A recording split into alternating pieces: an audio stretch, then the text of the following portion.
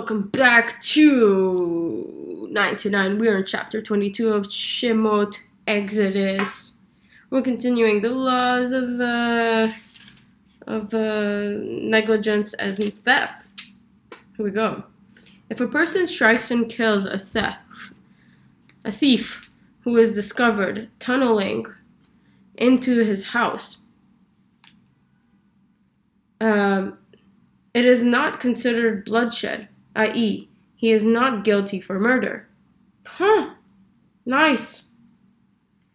If the sun shone upon him, i.e., it is obvious that the theft did not intend to kill, it is considered bloodshed. The thief, must pay full compensation for what he stole. If he has no money, he shall be sold to slavery for his theft. Look, you guys, solutions. Don't throw them to jail. Make them slaves in your house. Here, you want to steal something in my house? Don't worry. You'll get to see it. And then work for me. If the stolen article is found in his possession, whether a live ox, a donkey, or a lamb, or any other object, he must pay double.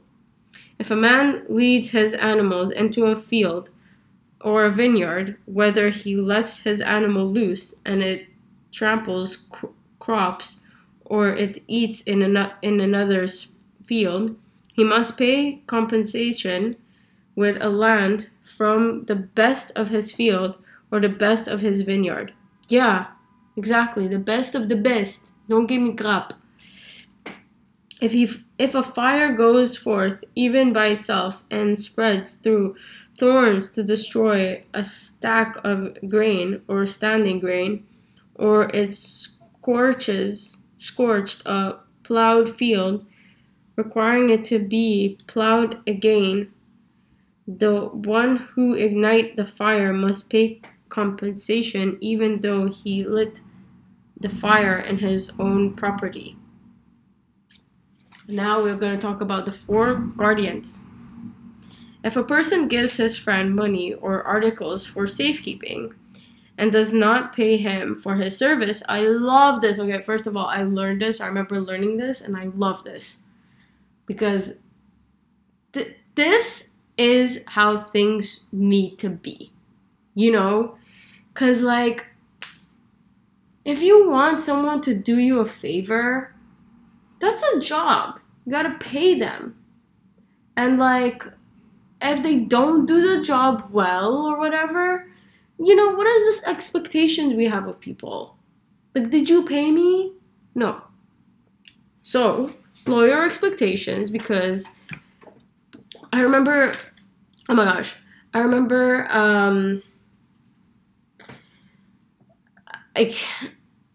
I wanted to save a seat for someone, and they didn't come, and like someone came and wanted to sit where I saved the seat, and like I'm sure everybody had been through that. And it's like, you know, they didn't come, and then I gave the seat away finally, and then they looked at me like as if like, what do you mean? Like, how did you like not keep my seat? But it's like, well, you never paid me or something. Like, you never paid for the seat, so it's like, it's gonna be taken. And you can't, like, put the blame on me. Anyways, we're gonna be looking at this right now. Okay. Let me restart. If a person gives his friend money or articles for safekeeping and does not pay him for his services, and they are stolen from the man's house, then if the thief is found, he must pay twofold to the owner.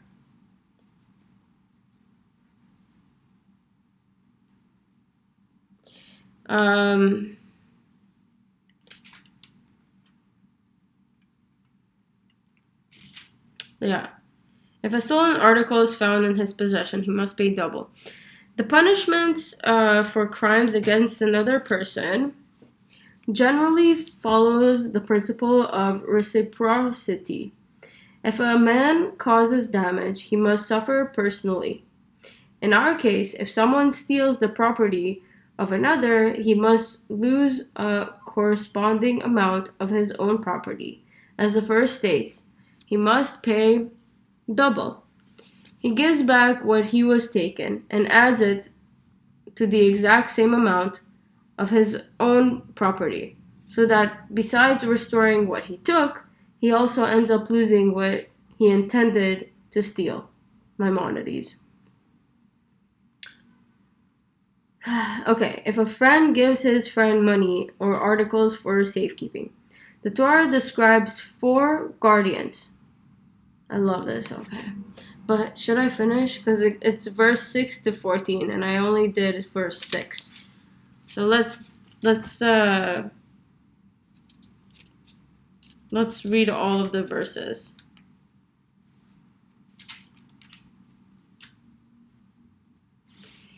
If the thief is not found, the homeowner must approach to the judges if he channeled by the owner to swear an oath that he has not laid his hand upon his friend's property, and then he is exempt from compensation since he was not paid for his services.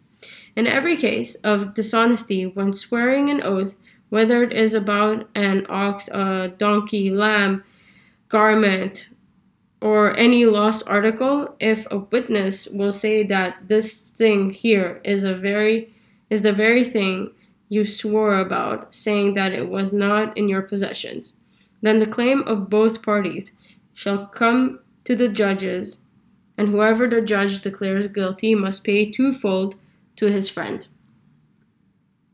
If a man gives his friend a donkey, an ox, a lamb, or any other animal for safekeeping, and pays him for his services, and it dies, breaks a limb, or is captured without witnesses, then dispute between the two of them is decided by the guardian swearing an oath to God that he did not lay his hand upon his friend's property to use it for himself. Its owner must accept the oath, and the guardian does not pay. However, if it is stolen from him, he must pay its owner.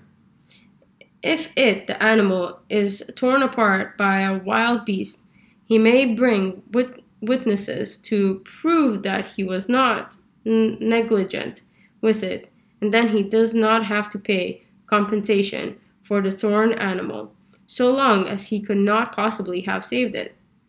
If a person borrows an animal for his friend and it breaks a limb or dies, and its owner is not working for the borrower, he must pay compensation. If the owner is working for the borrower, he shall not pay. If the article was hired, it came into his possession for its hiring fee. Okay, let's talk about this borrowing thing and blah blah blah, because this is pretty cool. If a person gives his friend money or articles for safekeeping, the Torah describes 4 guardians: the unpaid guardian, verse 6 to 8, the borrower, verse 13 to 14, the paid guardian, verse 9 and 10, and the renter, verses 14. In a case of loss, the unpaid guardian swears on all losses and is absolved. The borrower pays for everything, and the paid guardian and the renter swear in this case of breakage, robbery, and death, and pay for loss of theft. Babylonian Talmud Bava Metzia 93a.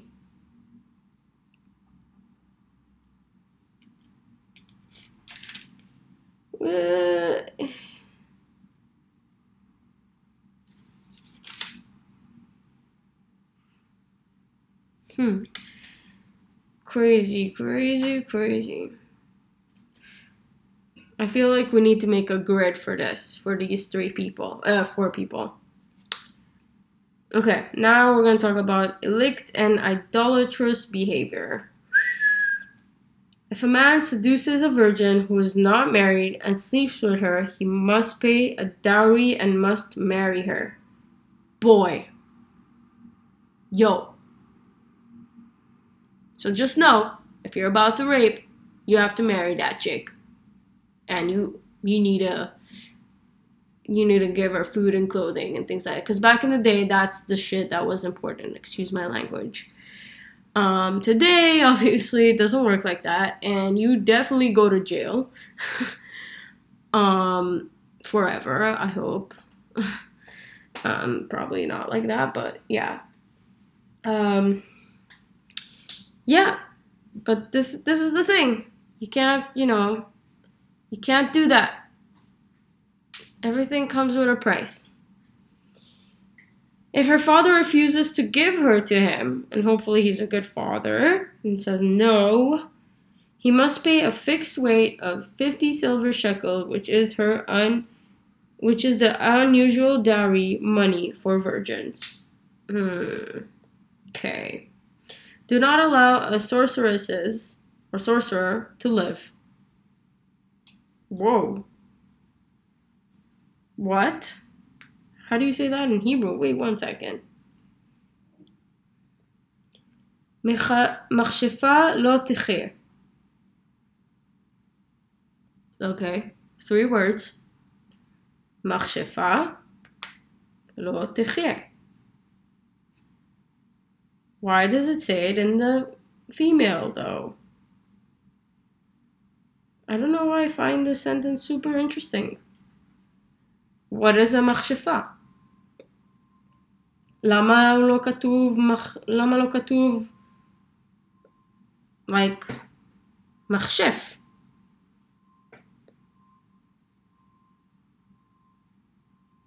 Okay. Okay.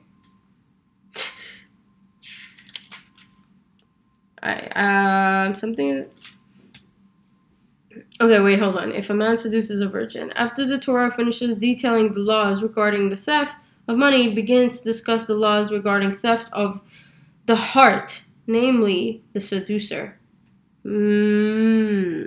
Yeah. Theft of the heart. Seducers. I like that. I like that a lot. It's like sometimes we think we don't waste time, but that's stealing time. You can't steal time from people. Time is precious. Also, there's this theft, like, of stealing of it's called gezel. When you just, something is out there, but you keep taking and taking and taking, right? Like, imagine going into somebody's house and taking, like, you know how you can, like, there's teas and whatever, and some people have things placed around, but if you take, like, a whole bunch with you, that's gezel. You're not meant to do that. It's like, if it feels wrong, it's probably wrong.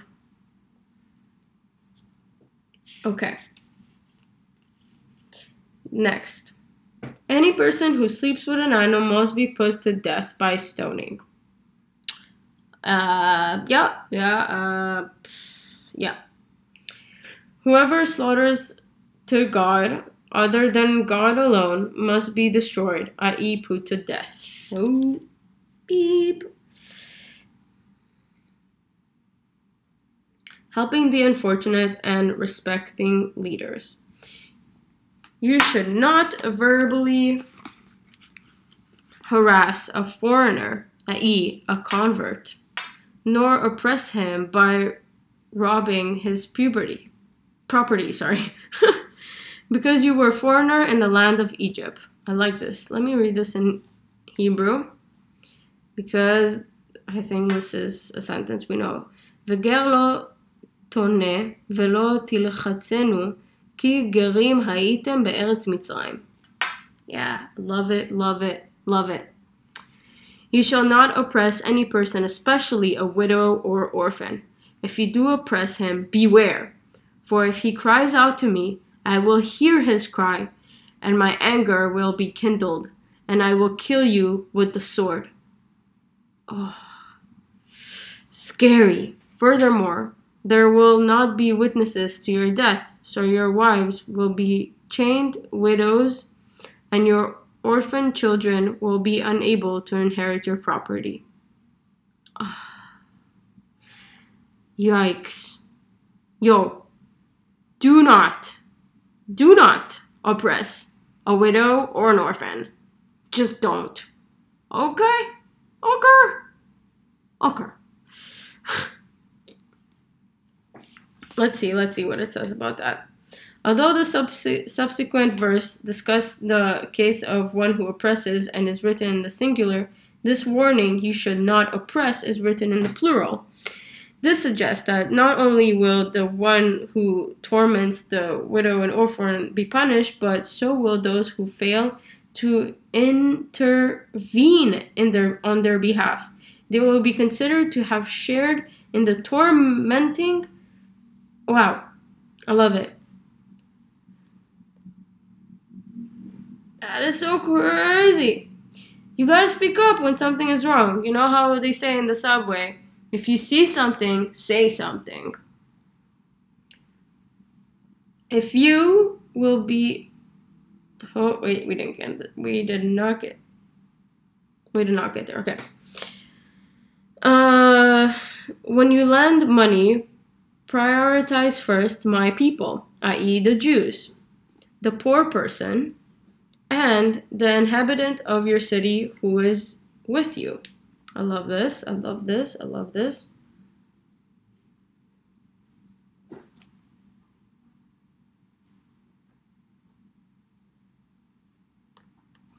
What is this? 23 to...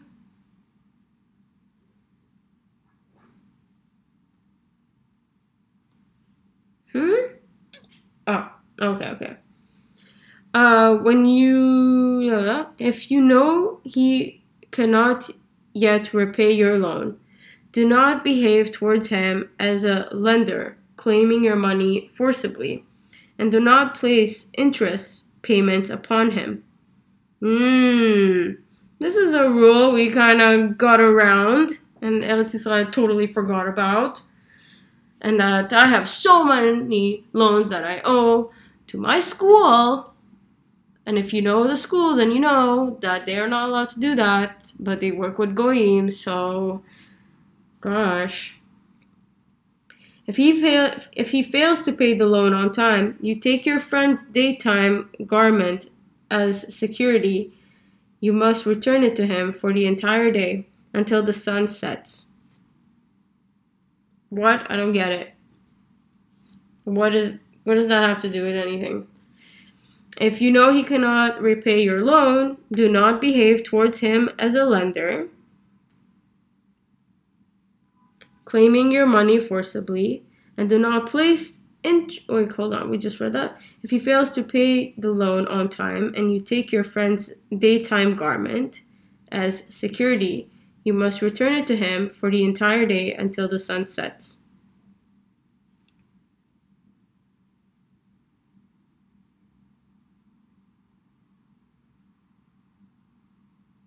Okay, so you could only use it at night when he doesn't use it.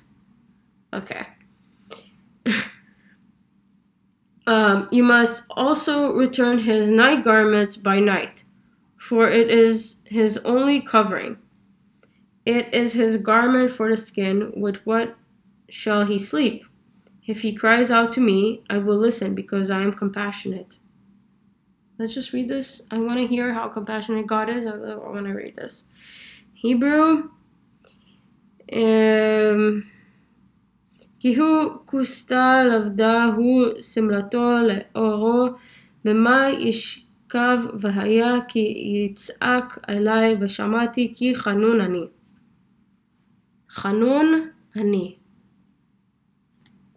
חנון.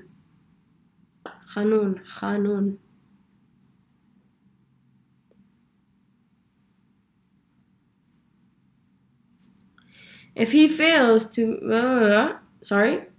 do not curse a judge. Do not curse a judge. Do not curse a judge.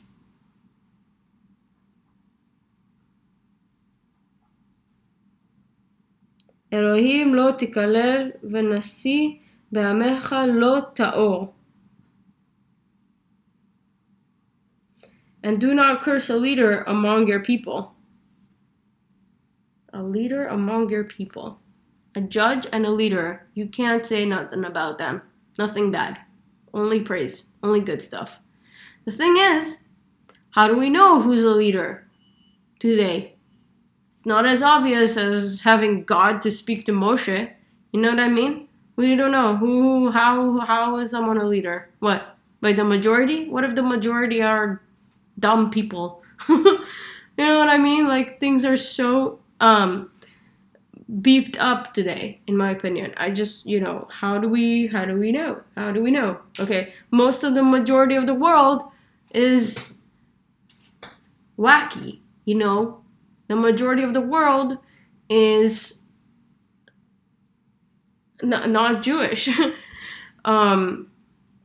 than 1% of the world's population is not Jewish. So, like, who are we supposed to listen to? These goyim? What? How are they deciding for us exactly that we should respect them and not curse them and not say anything? You know what I mean? It says, do not curse a judge. A judge. Doesn't say your judge or judge of your people or judge of, it doesn't, like, all the judges, we cannot curse them.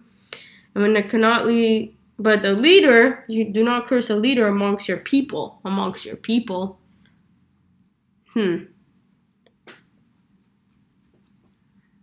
So, very interesting phrase right here.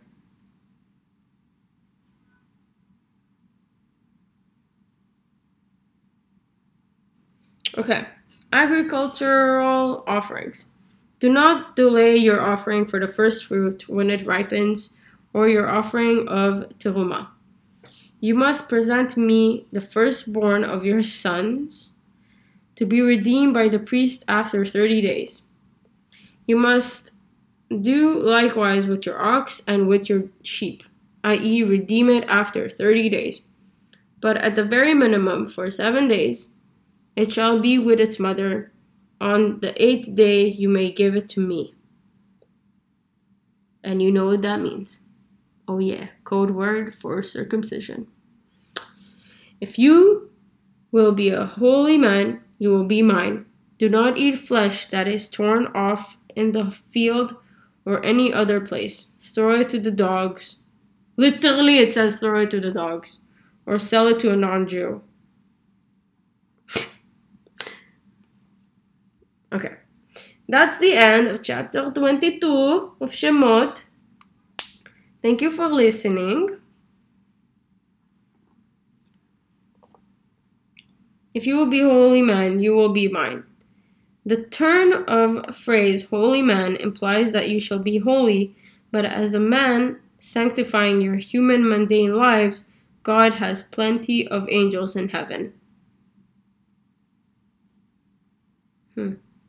ואנשי קדוש תהיון לי ובשר בשדה טרפה לא תאכלו, לכלב תשלחון אותו. בשדה טרפה.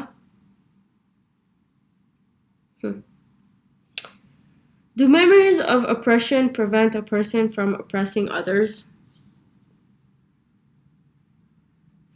If the abused become abusers, how can we break family heirlooms of dysfunction? In your value system, how important is being sensitive to others? Thank you for listening. Yasher koach.